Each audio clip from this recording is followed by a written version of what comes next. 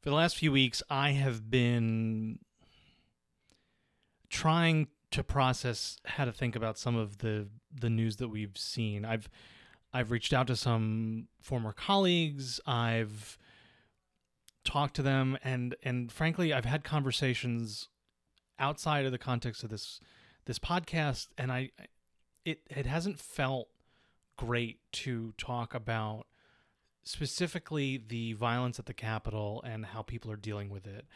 In a year and change where we've all been kind of processing a lot of trauma together, I feel like I'm a little too close to this, and I wasn't able to, in a way that I felt comfortable and confident doing, communicate it in a way that I thought added any real value.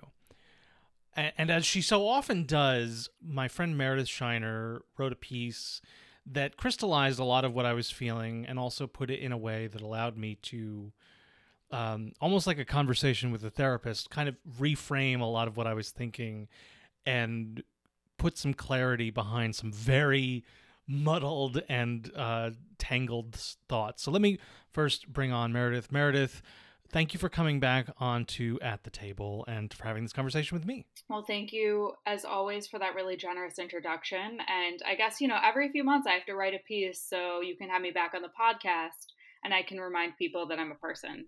Meredith Sort of. was a person, and she was a All of the congressional tenses. reporter between, I mean, basically the Obama years, right? Like that's what we're talking Hmm. about, which almost perfectly overlaps with the time that I spent on the White House beat. And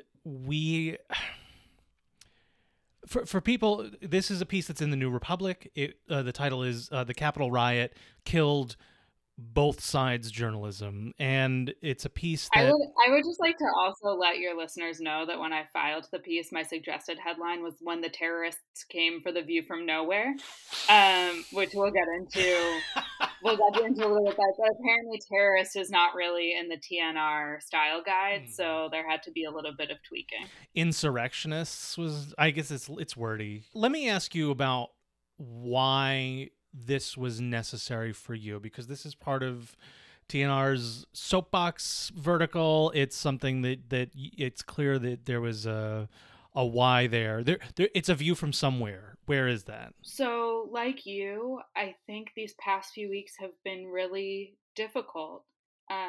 Watching all of the coverage from the Capitol, watching the fallout from the coverage of the Capitol, knowing when I was seeing the images of the House chamber when people had guns drawn at the broken glass, pointed outside, wondering who was pointing inside, knowing some of the reporters who were in that room, knowing that whole Capitol complex as intimately as someone who works there every day for almost 8 years does. It was really, really hard to watch. I was shocked at the beginning because, as you and I both know, when you enter those spaces, you have hard IDs, you go through magnometers, you might get wanded if something sets something off. So it was really, I mean, you get lectured by a Capitol police officer if you're a reporter if you step into a hallway that they don't like. So the idea that there was this massive security failure at the seat of our government and that people's lives were in actual jeopardy, that was really hard to process. And it was really hard to process and square against the inauguration, where people were really excited about the inauguration of Joe Biden as some sort of terminal endpoint for some glossy like TV special with celebrities, knowing that just 2 weeks before that event, the Capitol had been under attack, and that there still hasn't been accountability. And so, as I was marinating in this, as I was watching the impeachment trial begin, and to see senators sort of ignoring what happened to them, to see the president's attorneys try to gaslight not just America, but in the very literal sense, the reporters who were tasked with covering that day and then that trial, I was angry and I was sad and I was upset. And so, in between like Zoom meetings for my day job and getting spit up on by my newborn, I did the only thing that I knew to do, which was to write about what I was feeling and to try to give, clarity and to speak plainly about what we saw that day and why we're in such a pickle. For people who have followed this conversation, they'll know that there have been a few weeks essentially where I haven't put any of these together, and I almost feel like there's an explanation owed here, because I've had, I've had health issues that have taken me offline. I've had my own newborn that's delayed things, and I don't think anyone is sitting there. Look at us being like Ted Cruz, blaming our children for our own failings. You wanted the Ted Cruz. I got the reference in. We will. Before we started this conversation, I was like, can we talk about Ted Cruz? And Meredith, in her extremely on message way, she comes from a very comms disciplined household. She is a very comms disciplined household all on her own. Was like, I think it'll detract from the piece if we talk about Ted Cruz and the meme of Ted, that is Ted Cruz, because he is basically the junior meme from Texas, right? Like that is basically what I do want to talk about him at some point, but I'll figure out a much more clever way to bring up. We'll circle back. We'll circle back. Hashtag Zaki Bomb. Which we can also talk about this in the context of the fact that they're no longer airing the White House briefings, which is my bugaboo, but who gives a crap? Anyway, let me get to the conversation at hand. More about, it's the meta conversation, which is I want to acknowledge the fact that this hasn't happened recently. And it hasn't happened because I've sat here with like my legal pad of like, here are my clever ideas for, 3 Wednesdays in January or whatever stupid title I was going to give this episode. And I just couldn't do it. I couldn't do it. You and I have had enough conversations where that I've talked about, one of my first pool duty days was the Gabby Giffords shooting. One of my near the end of my career at my previous place of employment, I remember talking very openly about crying because Steve Scalise got shot. I mean, I am so overwhelmed with the way that violence has permeated, and it seems like a permanent fixture in our politics. And I just couldn't do it this time. And so I'm even more grateful, I think, for you for essentially reopening that door for me, because I couldn't get it open. Well, and I think, one of the things that we are trained to do as journalists is to ask questions. And one of the really frustrating parts of the Trump era and the lead into the Trump era was institutionally, the institution of journalism was unwilling to be introspective and to ask questions of ourselves. I use ourselves loosely because I'm not really an active member of the press, but I am someone who really cares deeply about it. And I care deeply about government and good government. And so when we can't ask questions of ourselves about how we got here, I think that that's really problematic. And so that was actually sort of the heart of the piece, is now that we've seen this sacred space get violated by domestic terrorists, if we can't ask questions now, when will we? If we can't call an attack on the Capitol, and we have to append it with Democrats allege, because Republicans are gaslighting, again, their own colleagues, their own staffs, and the reporters who were there that day, when will that end? To take a step back for some of your listeners who I guess aren't as inside baseball as us, there's this idea of both sides journalism, or the view from nowhere, that the way to be a Beltway journalist is to do he said, she said, but with Democrats and Republicans, and that objectivity comes from having zero perspective going into something. And what that has meant is Republicans who were more prone to lie, who were better at manipulating the mainstream media to advance their own agendas, were willing to inject lies into the discourse, as the Republicans say, and the Democrats weren't really forceful enough, particularly on certain issues. You see this in science conversations. This is part of the reason why the coronavirus was so bad, because this equivocation from mainstream media didn't put mainstream media in a position to check the lies of Republicans and to check the lies of the propagandist outlets who were injecting news into the discourse. And so the central question of the piece in the New Republic that I wrote was just, if not now, when? When I heard the House managers ask, if this isn't an impeachable offense, what is? I mean, I wrote this specifically in the piece. I asked myself, if this doesn't end and free the reporters of the chains of both sidesism when one side, Republicans, contribute to an attack in which reporters almost died, what will? And so when I think about these questions and when I think about sort of my righteous indignation about what happened, I think about it in two ways. I think about it at the micro journalists level, the people who actually have to work in the Capitol every day and who might be suffering from PTSD. And I've heard from fellow colleagues that they're really, really struggling with what happened that day and continuing on in the way that they had. And then there's the issue, the macro issue of journalism and what it means to hold our public officials into account, what it means to provide a public service to Americans when we need it most. And so maybe I'll just read like two quick paragraphs, which I really think are at the heart of this issue from the piece that I wrote. Reporters were among the many constituencies who thought they might die at the hands of rioters in the Capitol on January 6th. Even though the president's involvement in inciting that violence is no longer on trial, the reporters tasked with helping the American people understand what happened that day, along with the editors and producers responsible for their coverage, face important questions. Should journalists doing live shots from roughly the same place where they thought they might die divorce themselves from their lived experience and from their coverage of the current group of congressional Republicans or future investigations of this riot, as if they were not witnesses to and survivors of this very traumatic case at hand? Should they pretend now that there are two sides to this story, that a retreat to the nowhere view is rational or defensible? And at the end of the day, who is actually served by continuing this approach? And I put a parenthetical here, but it doesn't need to be a parenthetical. It's Republicans.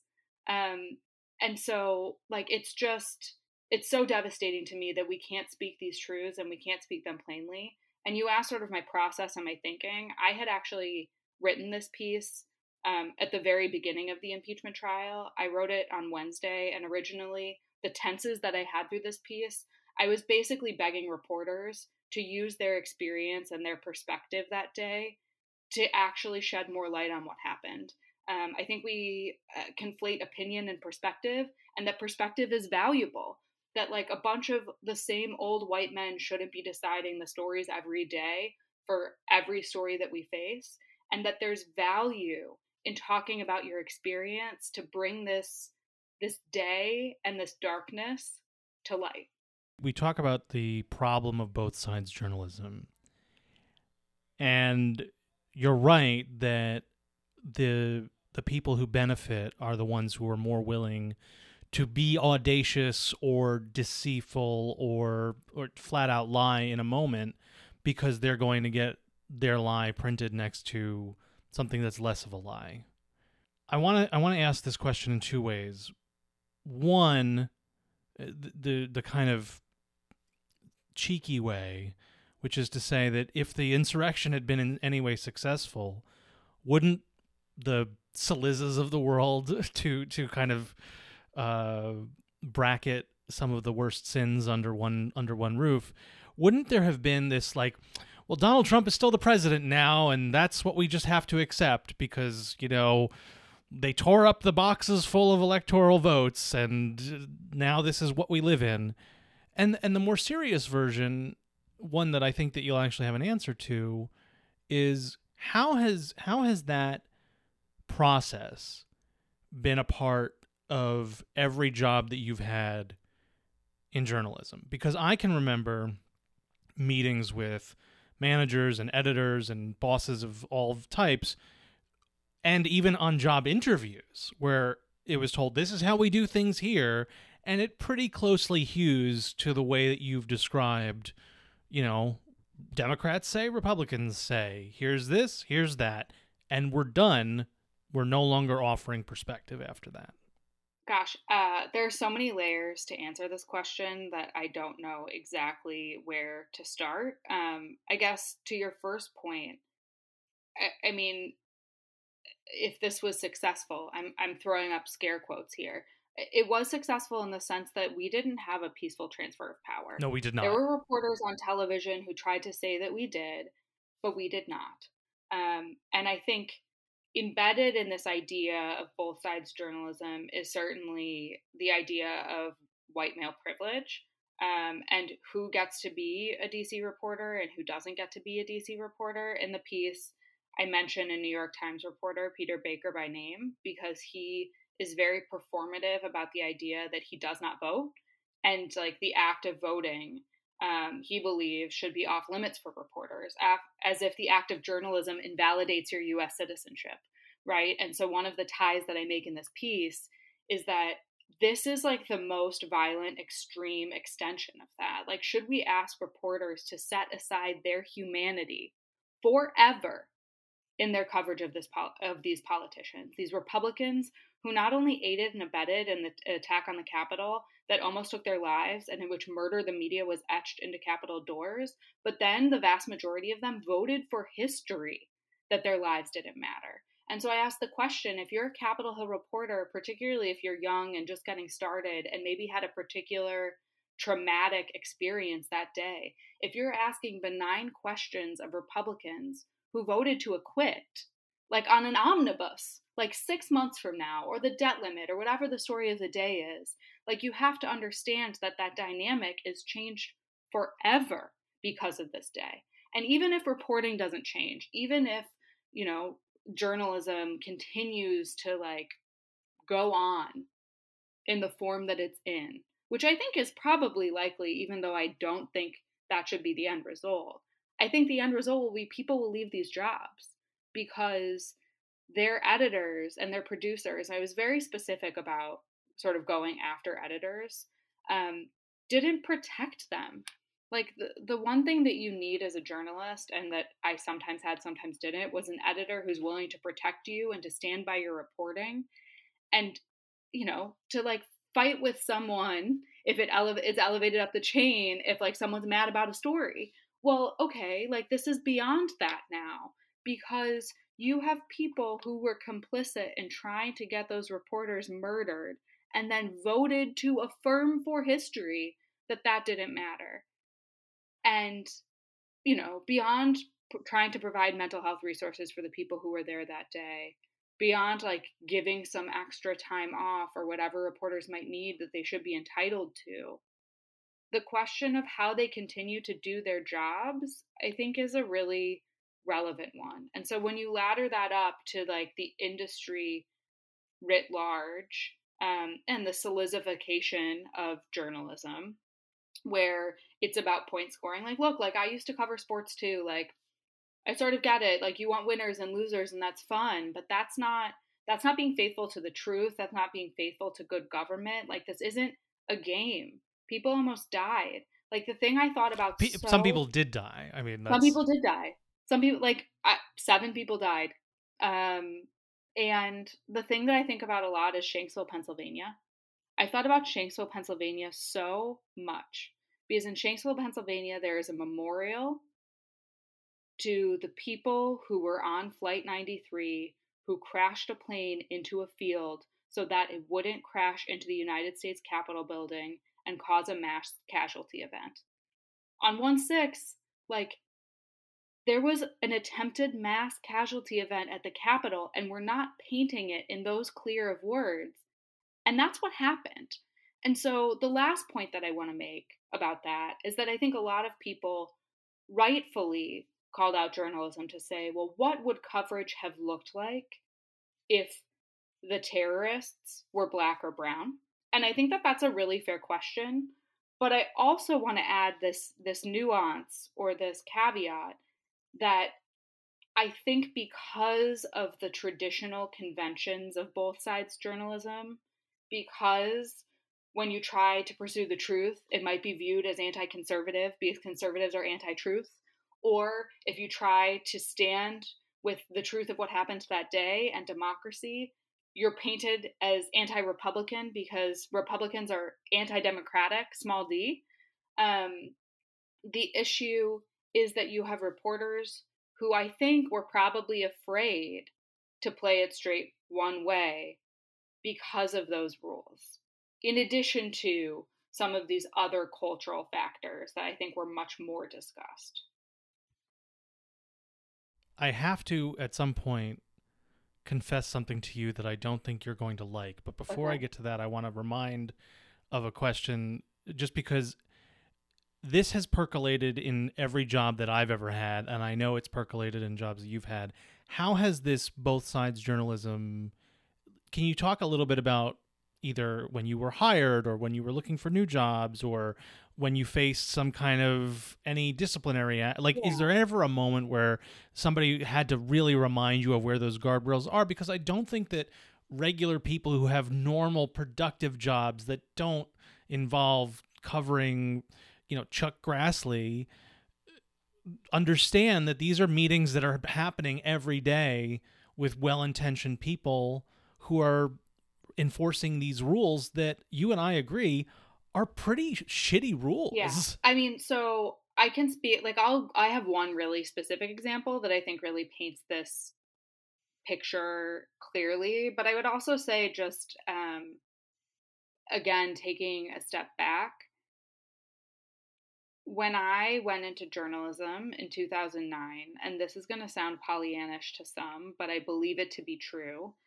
I went in because I thought that it was a public service, and I thought it was the best use of my personal skills to serve the public.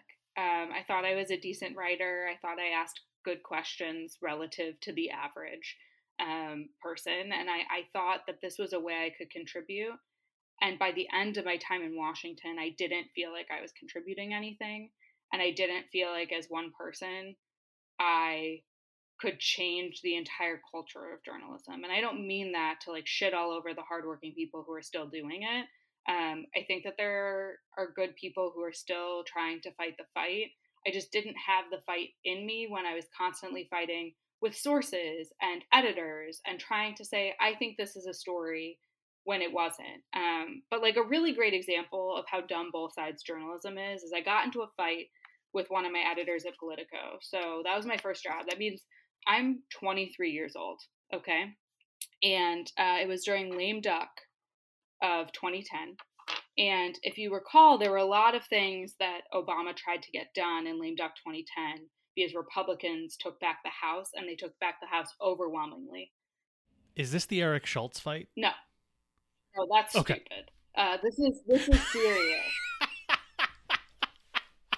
Because I saw there was a little bit of Twitter back and forth recently about Yeah, well, that. that So was I just really wanted dumb to. and not worth anyone's time. But this is like serious and worth people's Okay. introspection. So, one of the things that was being discussed in 2010 was a reversal of don't ask, don't tell, which is the policy in the military, the previous policy in the military that basically said if you were gay, you couldn't be out gay and serving our country. So, the way that don't ask, don't tell actually got repealed was in the defense authorization bill that passed in lame duck.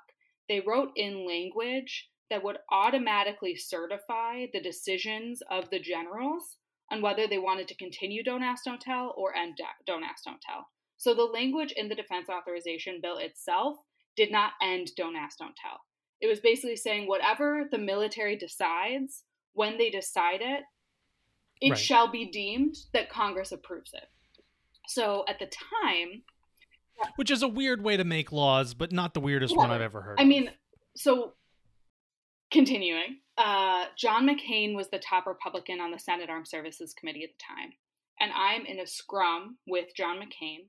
And in my like first edition BlackBerry, that was basically a brick that like didn't really connect to the internet, I had the text of the most recent defense authorization bill up on my phone, and I asked him a question about what he felt about the don't ask, don't tell language. And in a scrum of people, he called me a liar. He said that's not what the language is. The language would, the current language that Democrats want would basically get out in front of the generals and make a military decision before the military, and we shouldn't be, undercutting generals. We should let them do their thing. And I read him the language from my phone, and he goes, that's not right. That's not real. Even though it was confirmed language, it was publicly available, whatever. So I file my story, and I get an edit back from my editor. And it had the quote from John McCain. And then added to it, it said, Democrats say the bill language says this.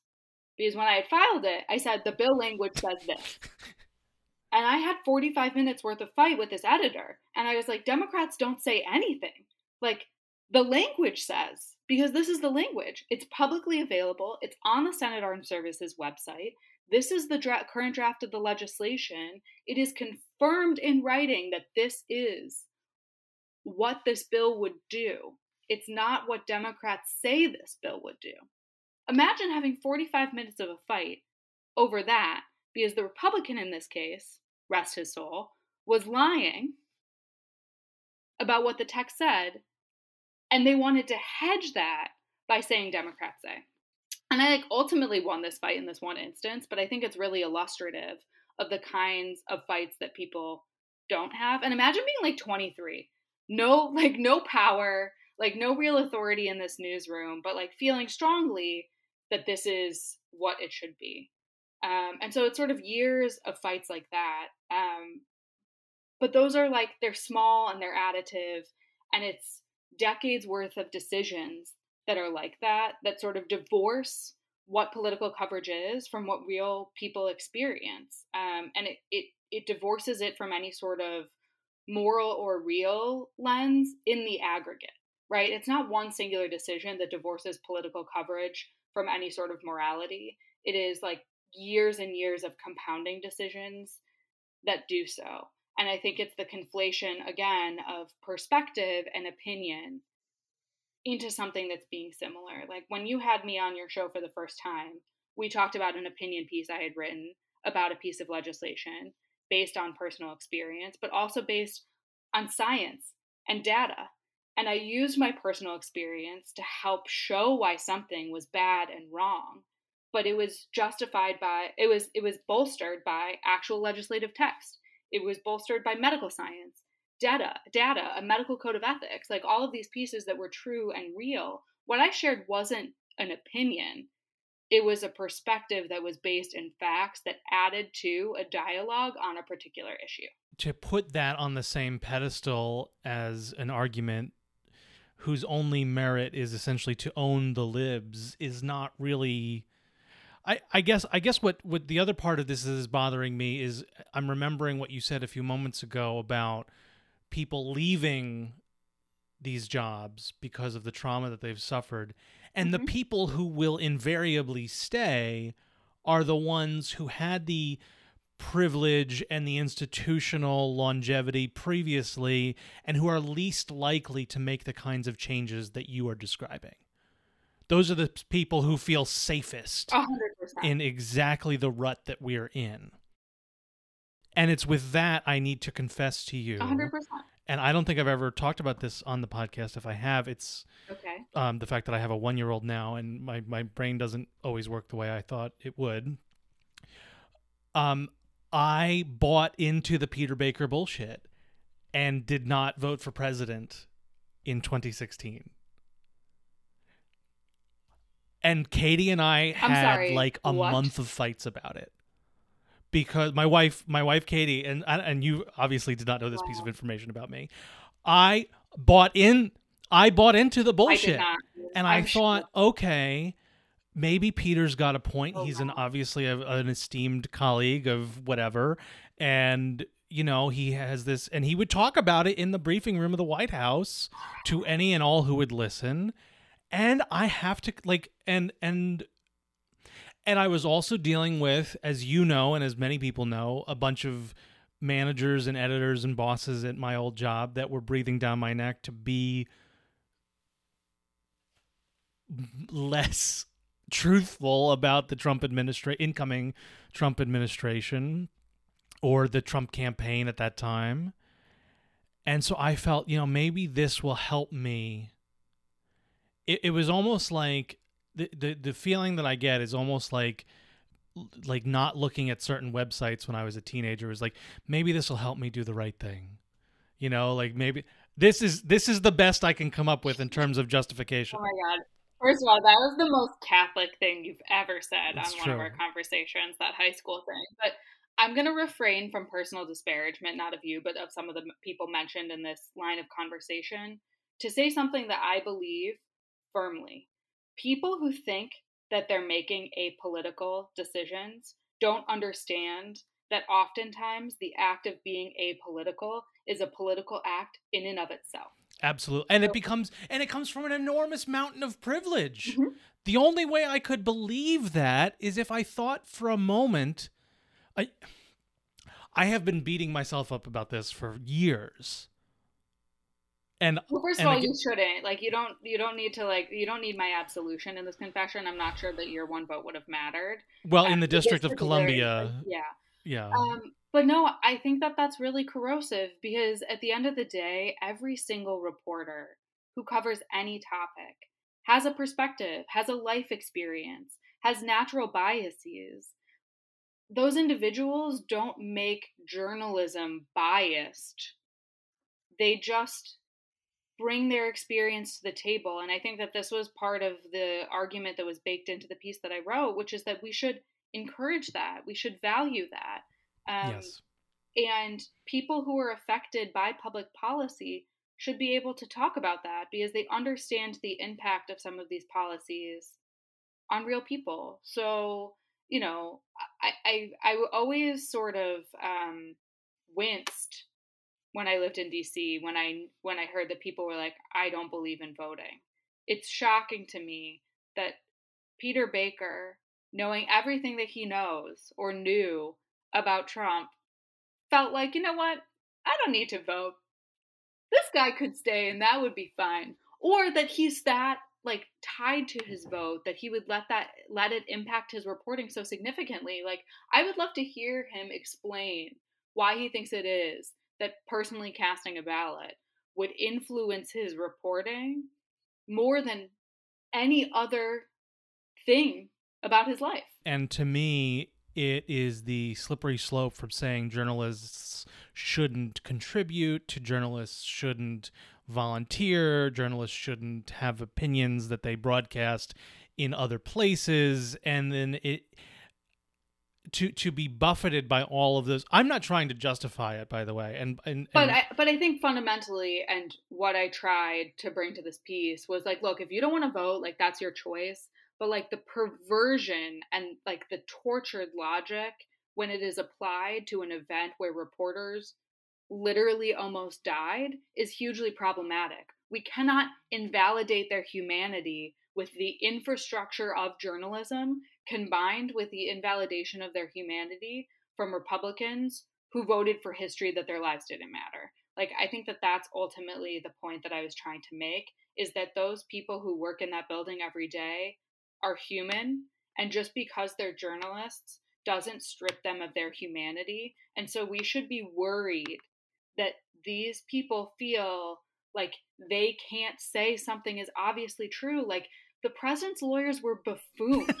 The arguments that they presented were just like, should be put on the Mount Rushmore of buffoonery. A site that I would visit, a national park site that I would visit. I mean, isn't Trump planning like his weird, like, all of the statues will include some buffoons? No, but I was watching television and I was watching reporters suppressing their experiences from that day, trying to like uphold the president's lawyers' arguments as if they had any basis in fact or reality. And the idea that even in that instance they couldn't should be really, really worrisome to their bosses and also to the American people, because I think that if you go through that experience and you were traumatized and you were barricaded in a room and you heard the rioters coming for you and you saw the images of Murder the Media. I mean, I remember when the House managers were presenting their case and they were showing new video,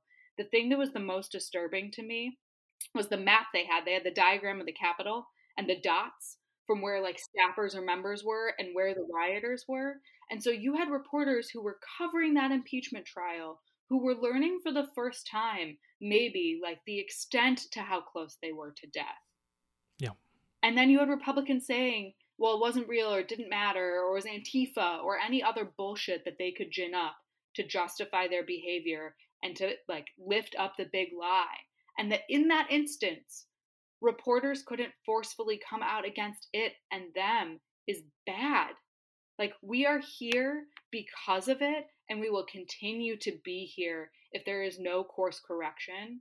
And it is, again, bad on the micro level for these individual journalists who work at the Capitol every day and will have to continue to work at the Capitol, but is bad for the country. And it's bad because I don't think that the country has an idea of how serious this was, because we're trying to still perform this like both sidesing. Both sidesing, by the way, that has infected every other story that we talk about. I mean, it's particularly egregious here, but this is a problem for literally every political story I have seen for as long as I've been reading. Well, and look, like the Biden administration, frankly, has not helped because they've positioned this amorphous, like a non-existent quote unquote Biden agenda as like the opposite to impeachment and accountability. Like the White House press secretary has said from the podium that they're not paying attention to impeachment because they're trying to move forward. Like they lost all credibility for that argument when we learned that they spent a lot of time and energy trying to preserve a White House deputy press secretary who like bullied a reporter. So like that's important enough for your attention, but like the future of the republic and a potential mass assassination at the Capitol isn't. So then you have all of these like this framing because the White House is dictating it. You know, like now they can move on to the Biden agenda, or they're torn between the Biden agenda and accountability for maybe one of the worst events in American history. I worry that the average person who isn't as obsessive as I am or as you are like won't understand the gravity of this experience, and that we will all be poor for it. And it is because of sort of the binds of these conventions that the reporters who are both survivors of and chroniclers of the crime can't break from. And I started with the solemnity with which I've been trying to wrap my own mind and heart around these last few weeks. And so even though I want to ask you about Rush Limbaugh and Ted Cruz, I'm not going to, because I don't know, I'm growing as a person or something. You and I are both, 4 or 5 years out of, 3 years, 4 years, 5 years out of doing this professionally. And aside from the conversations that we've each had with friends and former colleagues, what do you think someone who was in those rooms and learning and is traumatized and re-traumatized, if they're hearing this conversation, what must they think of us pontificating from our safe, respective home offices several years out? I maybe this, like the Baker thing, is kind of like me worrying too much about what other people might think years after the fact. I don't know. Are we being responsible to that by trying to have this conversation? Yes. And I want you to state for the record, if you take nothing from this conversation, but what I'm about to say, please take this. And I would like you to note for your audience how emotional I'm getting when I say this. I hope that if any of those reporters listening, if any of those reporters who were there that day choose to listen, one, a lot of them have already heard from me. So it's not like I'm speaking out of turn or not trying to specifically check in with them. Yeah. But I wrote this for them because I worry and I'm sad about what their futures are going to be. I worry that they might feel like their experience wasn't real or wasn't serious. I've heard from former colleagues who have told me things about what their experience was, and it has personally horrified me. But they say, well, it wasn't as bad as some of the other reporters who were there. Dealing with the Proud Boys, dealing with white nationalists, watching your place of work get desecrated, watching the people who have power in your workplace try to invalidate your experience. In no other workplace in America would that be okay. And this is such an important moment, and this is such an important time. And at the end of the day, the people who work in that building, the reporters who work in that building, most of them are just people who are trying their best. And they're there because, some of them like the cocktail circuit or whatever, and that's fine, but like whatever, the pandemic is taken away. But a lot of them are there because this was their life dream. Like, being a reporter in Washington was like my life's dream. And even though there were things that I didn't like about it, and even though I left it, it was such a privilege. And I never lost the sense of what a privilege it was. And I just worry, and I'm just sad for the people who were there and who might feel like their experience doesn't matter, or they're afraid to fight for what they believe because they think that their editors have to conform to whatever is on Morning Joe that day. Like, it's just so stupid. And I ask myself all the time, and I ask myself when I was writing, like, why are we doing this? Like, why do we do this? Why can't we treat serious things seriously and empower people to tell the truth, unshackled from this fear that Republicans are going to accuse them of bias? Like, those Republicans are never not going to accuse you of liberal bias because it is a specious claim that they've built a constituency on. So why not just tell the truth? Why not just own the experience that you had that day? And why not, for history, be able to chronicle what we actually saw? I've been so impressed, actually, and I've shared my admiration personally with the team at the Huffington Post. I think Matt Fuller and Igor have done like such a great job of telling the story, but also Yeah. being honest about it. Because like there's just this idea that the Huffington Post has like a little bit of a left perspective, and it might, but at the end of the day, in the world we live in, that is a perspective that's bent towards truth, and they've done like just yeoman's job trying to tell the story of what happened that day and to be honest. And it's not just the video footage on the ground, but it's how I've seen them talk about it afterwards. And I wish everyone else who was on Capitol Hill had that freedom and they didn't have to mentally dissociate from their experience that day, because I think that that will do personal damage to the people who are there. But again, it does great damage to our public, and I worry for it. The last 3 conversations we've had, I have cried 3 very different types of tears, and I am looking forward to eventually doing joyful tears with you again, because we have had those in the past. I remember what those feel like. But until we get to those, I am so grateful for the friendship and for the perspective and for really helping me untangle this mental block. I don't want to be as angry as I am about how this is. But you're right that the option of letting it slide and just pretending like this is normal is not a possibility. Mm-hmm. So I look forward to more of these conversations and happier ones as well. Meredith Shiner is a good friend and also a congressional reporter from most of the Obama years. She's now in Chicago with her family, and not a week goes by that I didn't, even in the pandemic, that I didn't wish you were a little closer. Thank you again for writing this. The piece will be linked in the description of this episode, and I hope people take the chance to read it, to reconsider why both sides journalism is in general awful, and specifically to this moment, to this story, as hurtful as Meredith has explained, because she has explained it perfectly. Thank you so much. Thank you, Jared.